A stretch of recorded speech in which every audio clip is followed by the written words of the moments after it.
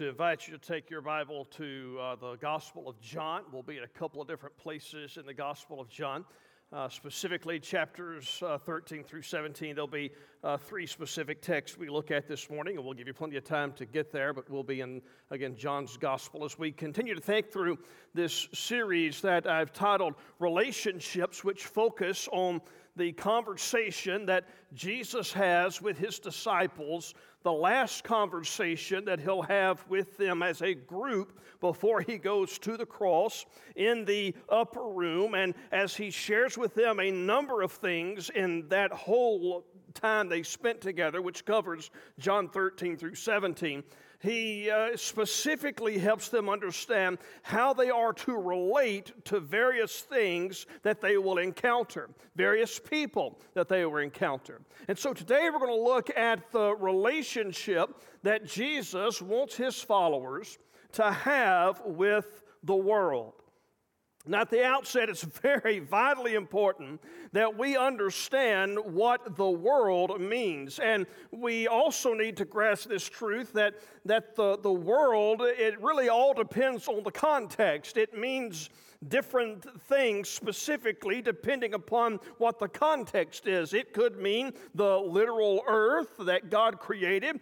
It could mean the people who are in the world. It could refer in some context to the sea of humanity that is opposed to God and that has rejected God, or it could refer to this system of thought or this philosophy that those who stand opposed to God have that are opposite of what God would have for us to believe. It's, again, context is key. When Scripture talks about the earth being destroyed or the world being destroyed, that's the literal earth. When it tells us that God so loved the world, that's not the physical world, that's talking about the people in the world.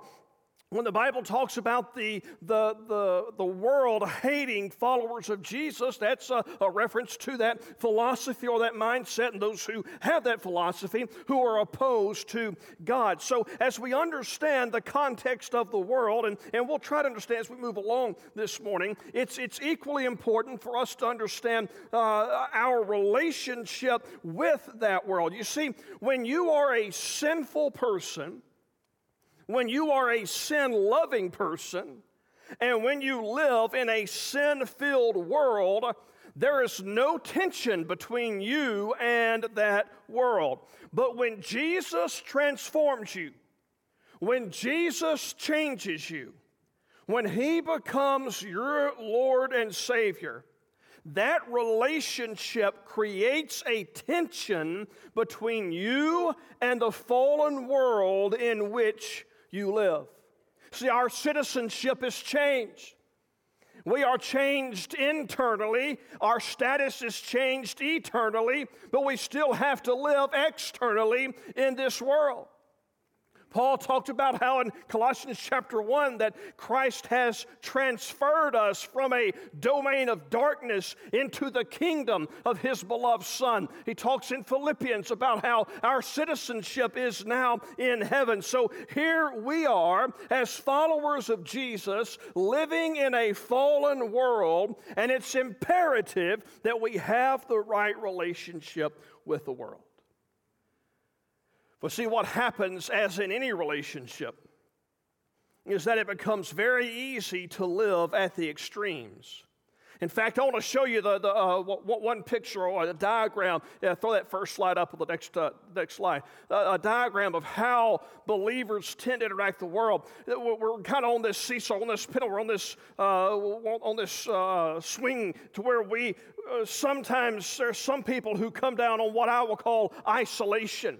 And that is, man, you just completely withdraw from the world. You want to have nothing to do with the world. You don't get around the people who are in the world. And you completely isolate yourself so that the only people that you hang around with are people who are also Christians. And that's not bad. It's good to hang around. I like most people who follow Jesus. And that's not a bad thing. But that doesn't need to be the only relationships that we have. But there are some who will live on that isolation side, and they just are completely separate from everything around them. But on the other end of the spectrum, on the other side of that seesaw, you've got what I call saturation. Okay, so one side you got isolation, on the other side you got saturation, and in saturation, that's when, man, you're just living all in the world, and there's no difference between you and the world. I mean, you think like the world thinks, you act like the world acts, you do what the world does. There's no difference. Now, I think both of those, and I believe I'll show you this morning, both of those ends of that spectrum are inaccurate. They are not what God's called us to do. God has not called us to isolation. He has not called us to saturation. Instead, God has called us to transformation. God has called us to live in this world for the purpose of making His name known. And I believe that when Jesus speaks these words that He speaks to the disciples, He helps us understand what that means. We're going to look at 3 passages. I'm going to read the passages, and collectively, they teach us 3 realities about our relationship with the world. And these are realities that we must accept and that we must adjust to these realities if we're going to have a right relationship with the world. John chapter 15. We'll first look at John chapter 15, verses 18 through 25. John 15, verse 18, Jesus speaking, He says, "If the world hates you, know that it has hated me before it hated you. If you were of the world would love you as its own. But because you are not of the world, but I chose you out of the world, therefore the world hates you. Remember the word that I said to you, a servant is not greater than his master. If they persecuted me, they will also persecute you. If they kept my word, they will also keep yours. But all these things they will do to you on account of my name, because they do not know him who sent me. If I had not come and spoken to them, they would not have been guilty of sin, but now they have no excuse for their sin. Whoever hates me hates my Father also. If I had not done among them the works that no one else did, they would not be guilty of sin, but now they have seen and hated both me and my Father. But the word that is written in their law must be fulfilled. They hated me without a cause." Okay, now let's jump to the next chapter, John chapter 16, 2 verses, verses 32 and 33. All right, John 16, verse 32, Jesus speaking. "Behold, the hour is coming, and it is come, when you will be scattered, each to his own home, and will leave me alone. Yet I am not alone, for the Father is with me. I have said these things to you, that in me you may have peace. In the world you will have tribulation, but take heart, I have overcome the world." And then look in John chapter 17, beginning in verse 14. Just write down the next chapter, John 17, 14. Jesus speaking once again. "I have given them your word." He's praying to the Father. "And the world has hated them because they are not of the world, just as I am not of the world. I do not ask, I do not ask that you take them out of the world, but that you keep them from the evil one. They are not of the world, just as I am not of the world. Sanctify them in the truth. Your word is truth. As you sent me into the world, so I have sent them into the world." Now, looking at those, and those are the 3 main texts in this upper room discourse where he deals, Jesus deals with our relationship with the world. Taking all that into context, 3 realities we need to face and accept and adjust our lives to today. Reality number 1 is this: we will encounter difficulty in this world. Okay, the reality is we will encounter difficulty in this world. The experience of tribulation is something that followers of Jesus will not escape. In fact, it is guaranteed by Jesus himself. He said in 15:20, if they persecute me, they will also persecute you. He said in 16:33, in the world you will have tribulation. Now, the difficulty that Jesus promises in this text is more than our experience with the quote-unquote normal ups and downs of life. He's talking about more trouble than sickness or financial difficulties or some kind of loss. Specifically, Jesus is referring to difficulty that is directed toward the follower of Jesus by the world because of the relationship that follower of Jesus has with Jesus Christ himself. You see, this world cannot oppress God. And to prove it to you, have you ever anyone ever gotten to an argument with God? I have. I've argued with God about some things that he was calling me to do, and I said, nah, ain't gonna work. And I want you to guess how many times I've won. Not a nary one. Zilch. See, the world, and if I can't do that as his follower, the world certainly can't oppress God, so they oppress God's people.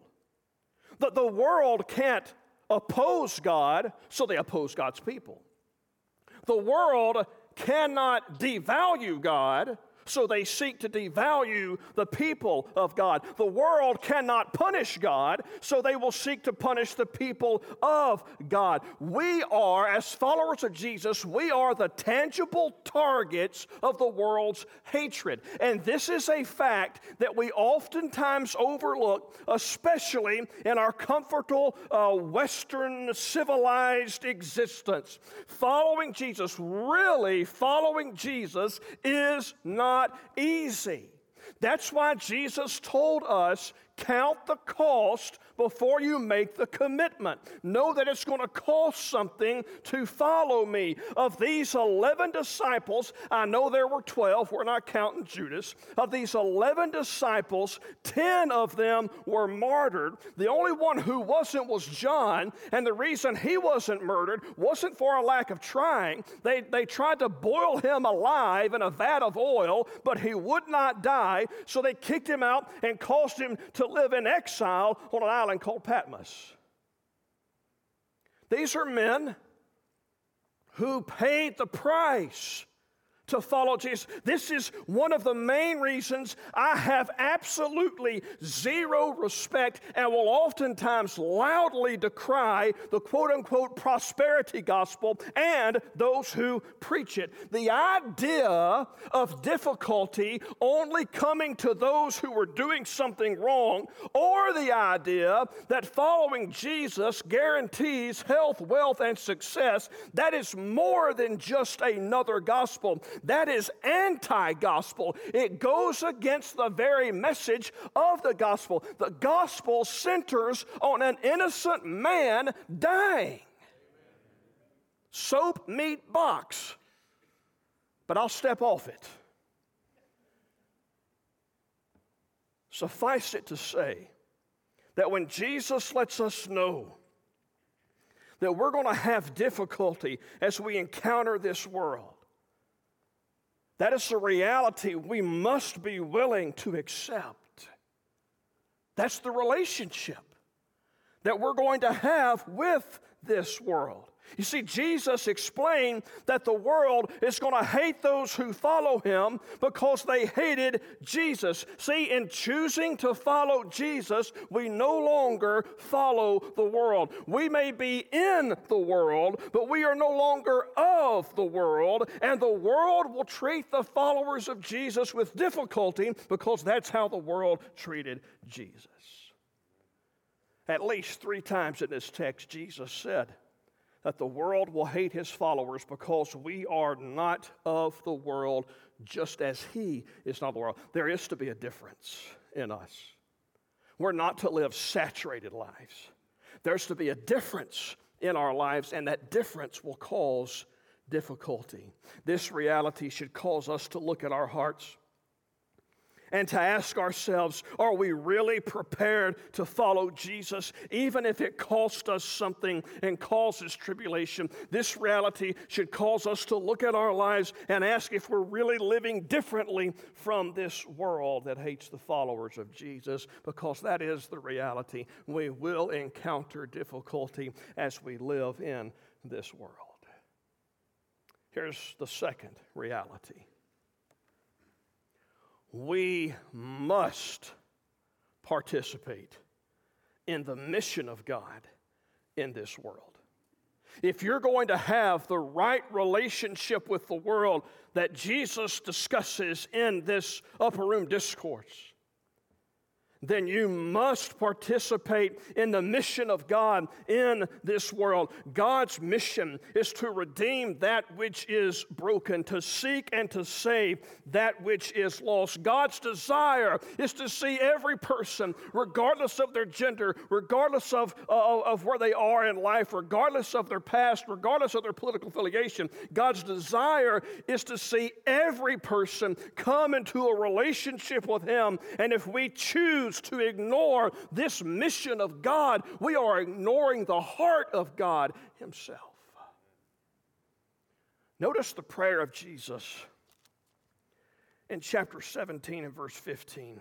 I'll remind you of it. He said, I do not ask that you take them, His followers, out of the world, but that you keep them from the evil one. Jesus, don't miss this. He makes a specific request to leave His followers in this world after their conversion, even if leaving them here in the world means that they experience that first reality, difficulty in the world. Our purpose, my conclusion then, our purpose must be more than just getting to heaven. God's purpose is not just to get us to heaven. God's purpose is to get heaven into us, to cause us to live not for right now only, but to live with our eyes focused on eternity. And when heaven is in us, instead of us just being concerned about getting to heaven, then the mission of God becomes personal and we become consumed with that mission. We don't have to wonder what that mission is. He tells us in chapter 17, verse 18, He says to His Father, Father, just as you sent me into this world, so I have sent them. I'm sending my followers into this world. As plain as day, Jesus is saying, we are not sent out of the world, not isolation, nor are we sent alongside the world, not saturation. We are sent into the world for the purpose of transformation. That word sent is apostello. It means that someone has been ordered to go to an appointed place. Don't miss it. We are sent into the world by the Father in the same pattern as Jesus. How was Jesus sent? Jesus was sent to a specific place for specific people for a specific purpose. As it was with Jesus, so it is with us. We are sent to a specific place. God has put us where He wants us to be. We live in our neighborhoods by God's divine plan. We are around the people we're around by God's sovereignty. He has sent us to a specific place. He sent us to specific people. God has put people in your life, and some of those people are there. And the only reason they're there is that God wants to use you for one purpose, introducing them to Jesus. That is His mission. That's Him getting heaven into us. Paul says this in 2 Corinthians chapter 5. He says, therefore, if anyone's in Christ, he's a new creation. The old's passed away. Behold, the new has come. All this is from God, who through Christ reconciled us to himself, and Christ gave us, the followers of Jesus, we have been given the ministry of reconciliation, not relaxation, but of reconciliation. That is, in Christ, God was reconciling the world to himself, not counting their trespasses against them, and entrusting to us not just the ministry, but also the message of reconciliation, the gospel of Jesus Christ. Therefore, Paul said, we are ambassadors for Jesus Christ, God making his appeal through us, God making his appeal through you. Ladies and gentlemen, if it's going to get done, it's going to get done by people like me and you. There is no plan B for God's mission. We are it. And if we don't do it, we failed in our relationship with the world. Remember back in January of 2020, about 6 years ago, I used to like the show 2020 because I'm like my grandparents in that way now. I can't even like the show anymore because it's 2020. Hindsight's going to have to become 2019. But remember back in 2020 when we initiated this thing called Who's Your One? Remember that? And we said, everybody find at least one person that you're going to pray for, you're going to invest, you're going to engage, you're going to invite, you're going to share the gospel with them before 2020 is done. And then that little pandemic came up and it kind of threw a wrench in every plan that we ever thought about having. But I want you to know that a pandemic does not excuse us from our responsibility with the gospel. Okay, when things come up that we don't expect, we can't go, okay, well, I'm off the hook. That's why I said it's not a ministry of relaxation. It's not our job to get saved and then sit in our rocking chair waiting for Jesus to take us to heaven in the sweet by and by pie in the sky. And that's why, in just put you on notice now, that as we get closer to Easter, you're going to be reintroduced to Who's Your One 2.0. And we're going to get right back to where we were when we started 2020 in that regard, to where we're going to be challenged to identify one person that God has put in our life for this purpose, for this mission, to be sent into the world and to pray for them and to invest in their lives, to engage them and to invite and to share the gospel with them. So go ahead and get ready if you thought that was an initiative you were going to, no, you're going to see it again, and we're going to push you and push you hard to get re-engaged, because this is the mission of God. This is the purpose of Jesus. This is the right relationship we are to have with the world. We must participate in the mission of God. Is that easy? Absolutely not. Is that difficult? You better believe it. Is it frustrating? You bet. Can I ask you this question? I'm going to go a little off script, a little dangerous to do that. Have you ever, but I'll tie it to the last point in just a second. Have you ever been going through this world and you just get tired? I mean, you know what God's called you to do and you want to do it. Man, things start happening. People start dying. Valleys start appearing. Events you didn't anticipate start happening. Pandemics come through. Vicious, ungodly politicians get involved, and by ungodly, I mean both sides. You may follow a donkey, you may follow an elephant. I'm following a lion of the tribe of Judah, king. And capitals get attacked. You just get tired. What keeps us pushing forward? In light of our responsibility to that second reality, and as we try to do that, living with that first reality, How do we persevere? I'm very glad you asked, because it's reality number 3. Third reality. Because of a living Savior, we have a hope that is beyond this world.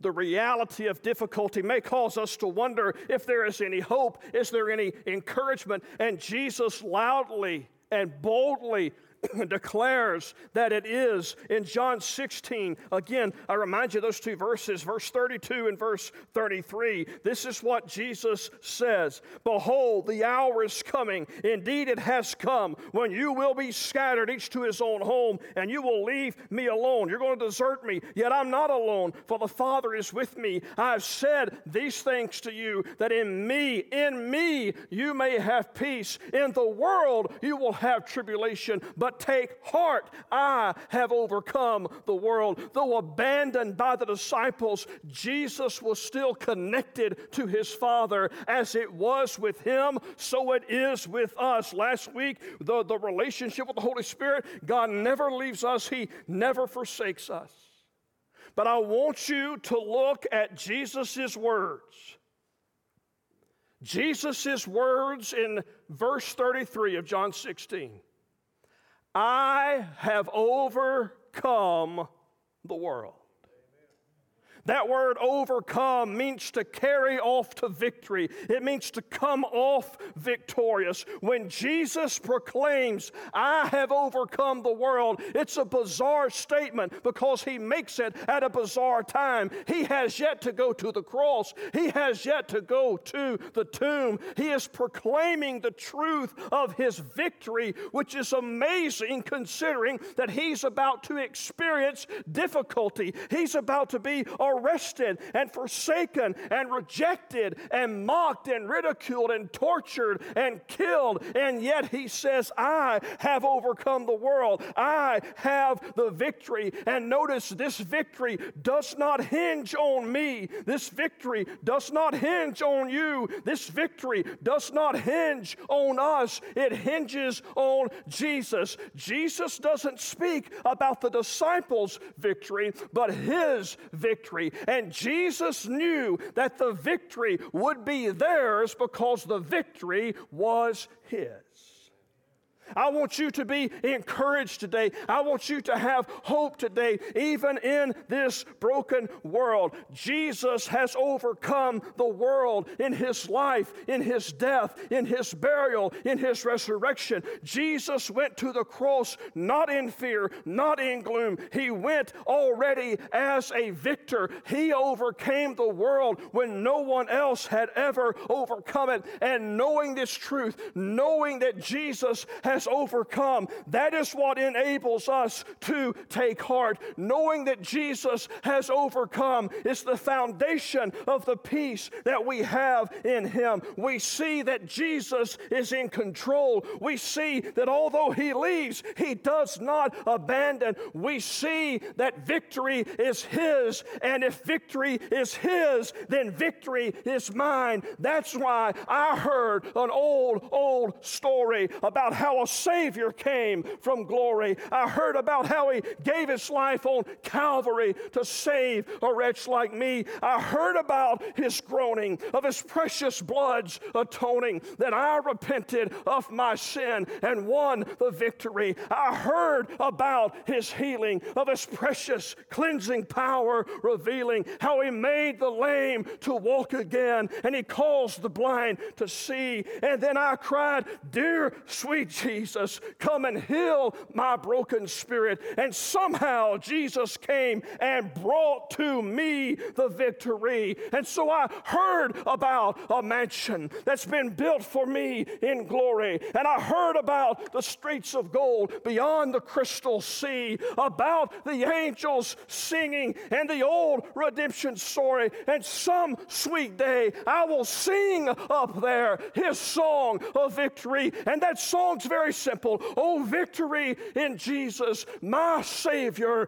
forever. He sought me and He bought me with His redeeming blood. He loved me ere I knew Him, and all my love is due Him because He plunged me to victory beneath the cleansing flood. We have victory and we have hope.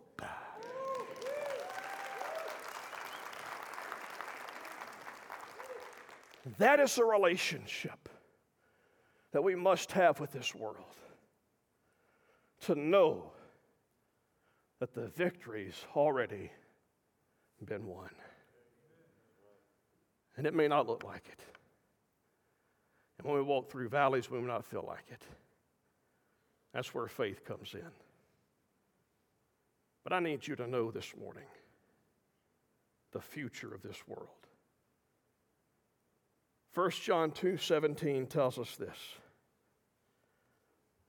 The world is passing away along with its desires. But whoever does the will of God abides forever.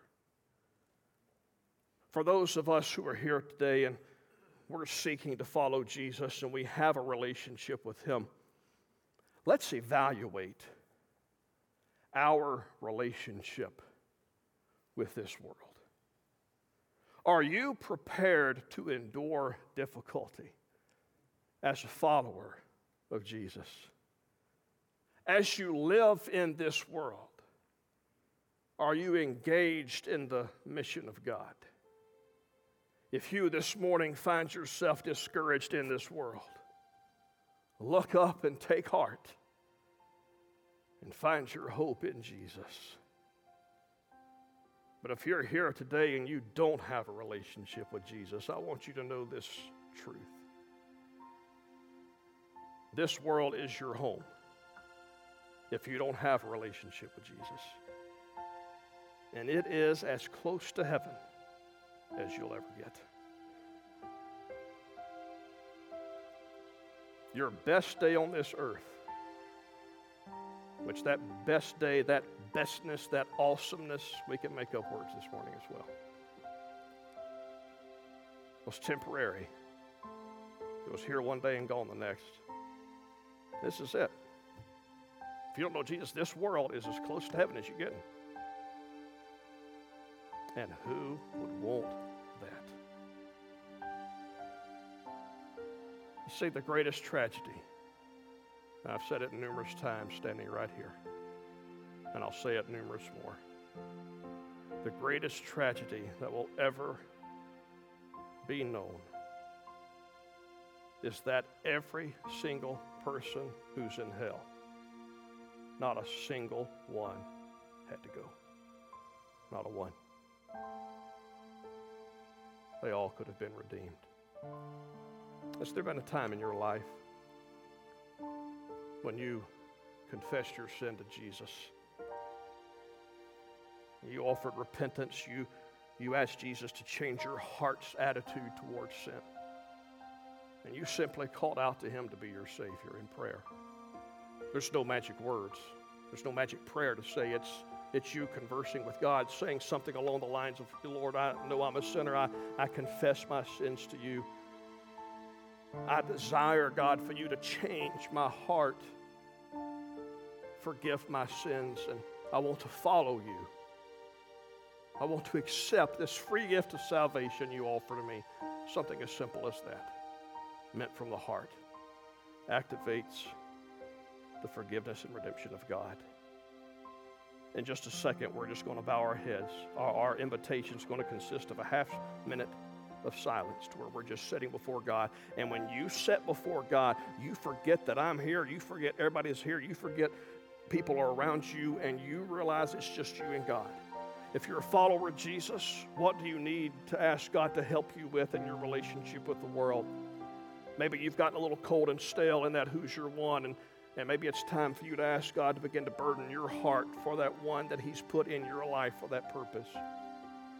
Or maybe if you've never placed faith in Jesus, you would spend this time in prayer doing just that. Just for 30 seconds, your head bowed, your eyes closed. Let's each and every one of us individually do business with God.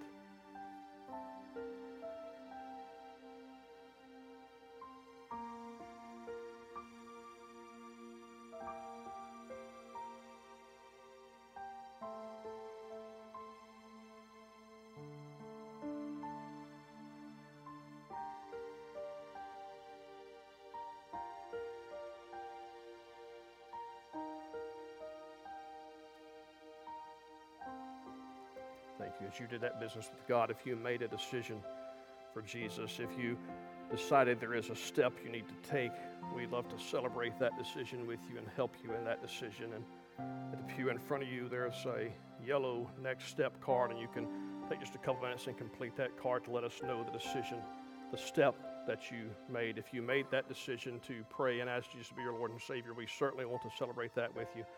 When you leave here today, if you made that decision, whatever step you made, just drop that in the offering receptacles as you leave out today, and we'll have be able to communicate with you this week and follow up with you and help you take that next step. To our